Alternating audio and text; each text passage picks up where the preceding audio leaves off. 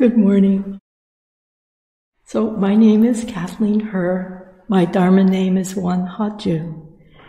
And today we're going to dive right in with an excerpt from our Won Buddhist text, the scripture of the founding master. There is a lot in this quote, so I'm going to read it slowly. The reason a person cultivating the way endeavors to see the nature is to know the original realm of the nature and, by using one's mind and body without fail like that realm, to achieve perfect Buddhahood. Trying only to see one's nature, but not to achieve perfect Buddhahood, would be of little use. It would be like an axe that is well crafted, but made of lead. This quote comes from chapter 7, The Principle of the Nature, one of the two chapters Reverend Wonggong recently described as mind-boggling and mind-expanding. And you can see why.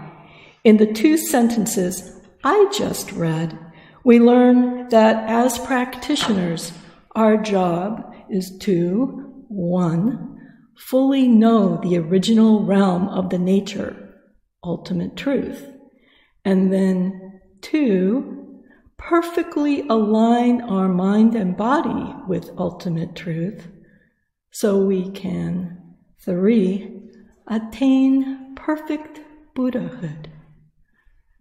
For me, at least when I read this, it is easy to go from 0 to overwhelmed in a flash.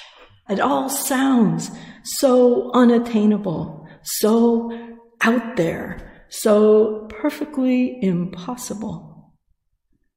Perhaps this passage makes you feel a little bit like that too?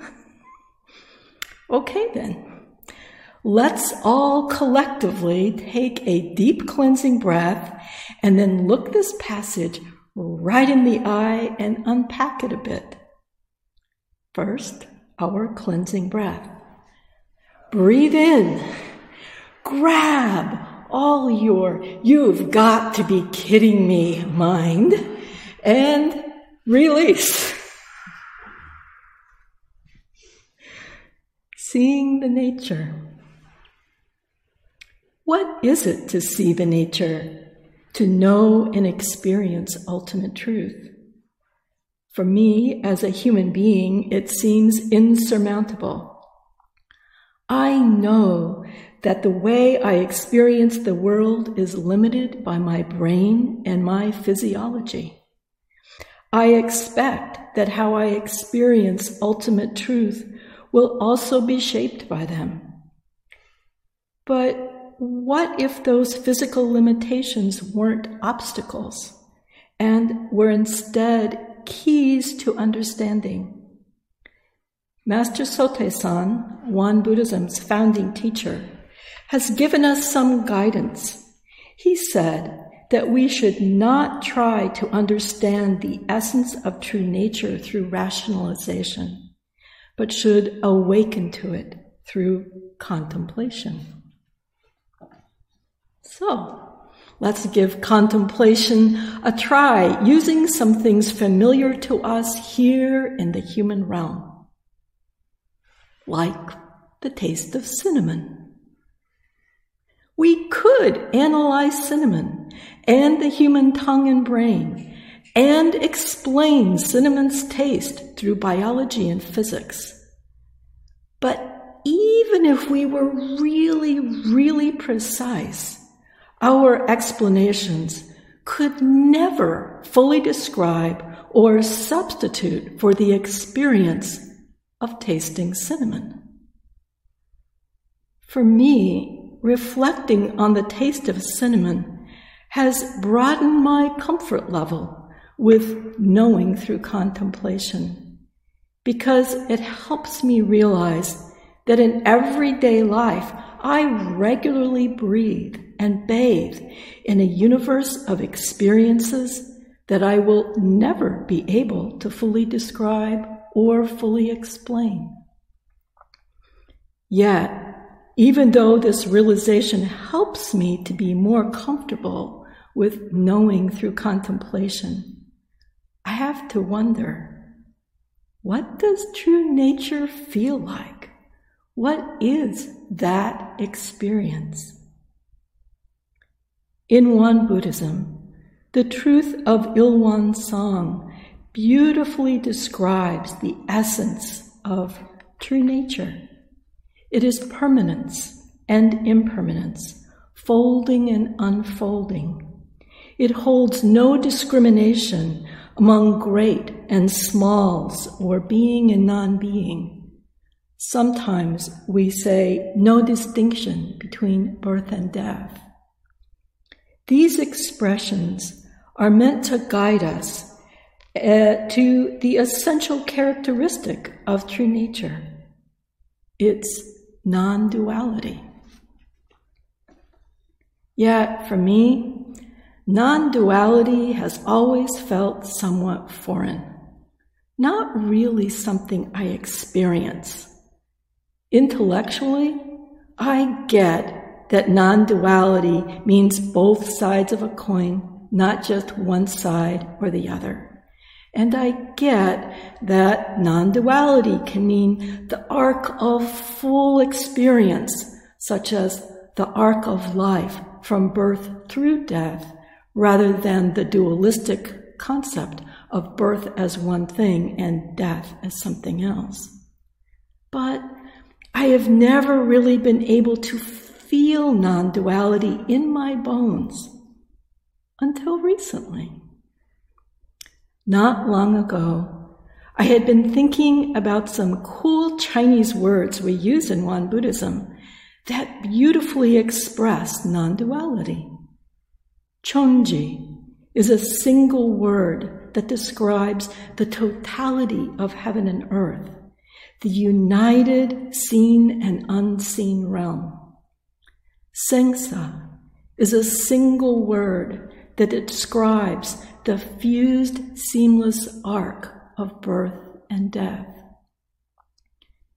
As I pondered these words with my limited English-speaking brain, I found myself wishing there was a word in English that would fully describe a united reality rather than a separated dual one, while at the same time clearly and comfortably including the distinct individual parts that make up a whole. I was wishing for a familiar word that would conjure direct experience, rather than being a newish, interesting idea that I thought about from time to time. And then I realized there is indeed such a word in English, and in many languages for that matter. Parents. Think about it. There are many kinds of parents in the world, but what is true about the entity of parents is that parents are made up of more than one person. And while we can readily understand that it is specific individuals who make up a set of parents, their singular, conjoined entity as parents is more than the sum of their parts. When we say the word parents, we experience the whole package: distinct individuals plus seamless unity plus more than the sum of parts. How cool is that?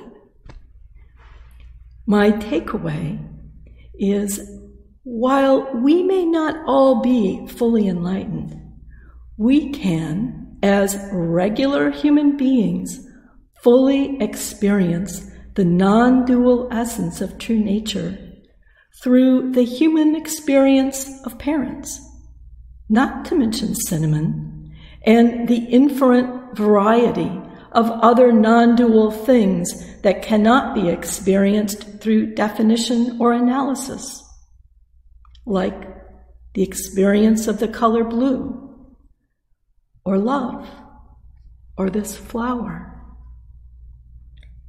These individual specks of experience may not by themselves open the gates to full enlightenment, but they and many other experiences in our daily lives are lovely flecks of universal truth that are not foreign, abstract, or out there somewhere.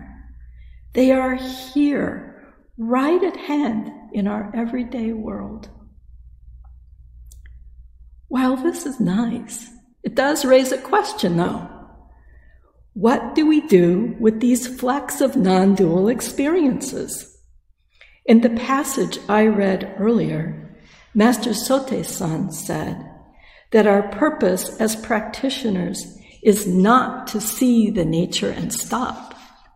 Our purpose is to keep aligning our very beings with nature until we reach perfect Buddhahood.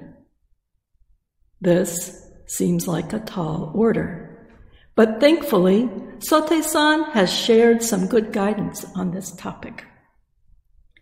One of the accounts in our scripture book describes Master Sotaesan talking with a group of visitors who came to see him because they were curious about Won Buddhism.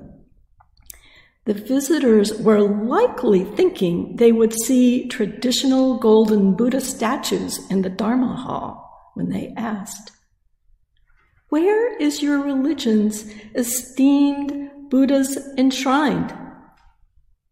Sotaesan responded, "Our Buddha has gone out, but if you would like to see him, please wait for a moment." The visitors were puzzled, but because they were curious, they waited. A little while later, some Won Buddhist practitioners who had been working in the fields came back for lunch carrying their farm tools. Sotaesan pointed to them and said, "Those are the Buddhas of our house." What do we make of this?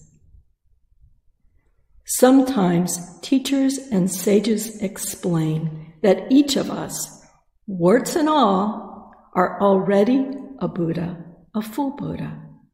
It is just that we don't yet realize it. Sometimes teachers and sages instruct us that to be a Buddha, we must see the nature and perfectly align ourselves with it. This seems contradictory. But what if both were true? Remember, there is no opposite of parents or cinnamon. From the lens of non-dualism, perhaps we are simultaneously completely perfect Buddhas and completely beings on the path to Buddhahood. Which brings me full circle to where I began. While I may not be able to fully comprehend Buddhahood and true nature and all of its timeless non-dual manifestations, I can easily and fully experience cinnamon, parents, the color blue, sidewalks, the sound of Yo-Yo Ma playing the cello, fuzzy socks, Reverend Wongong's flower arrangements, and a vast universe of familiar things that ultimately are unexplainable, indescribable, and non-dual. These days, it is these very human experiences that are guiding me on my non-dual path of embodying Buddhahood and seeking Buddhahood. It turns out that the realm of true nature, the realm of both and beyond, is right here in our midst. Thank you. Kamsahamnida.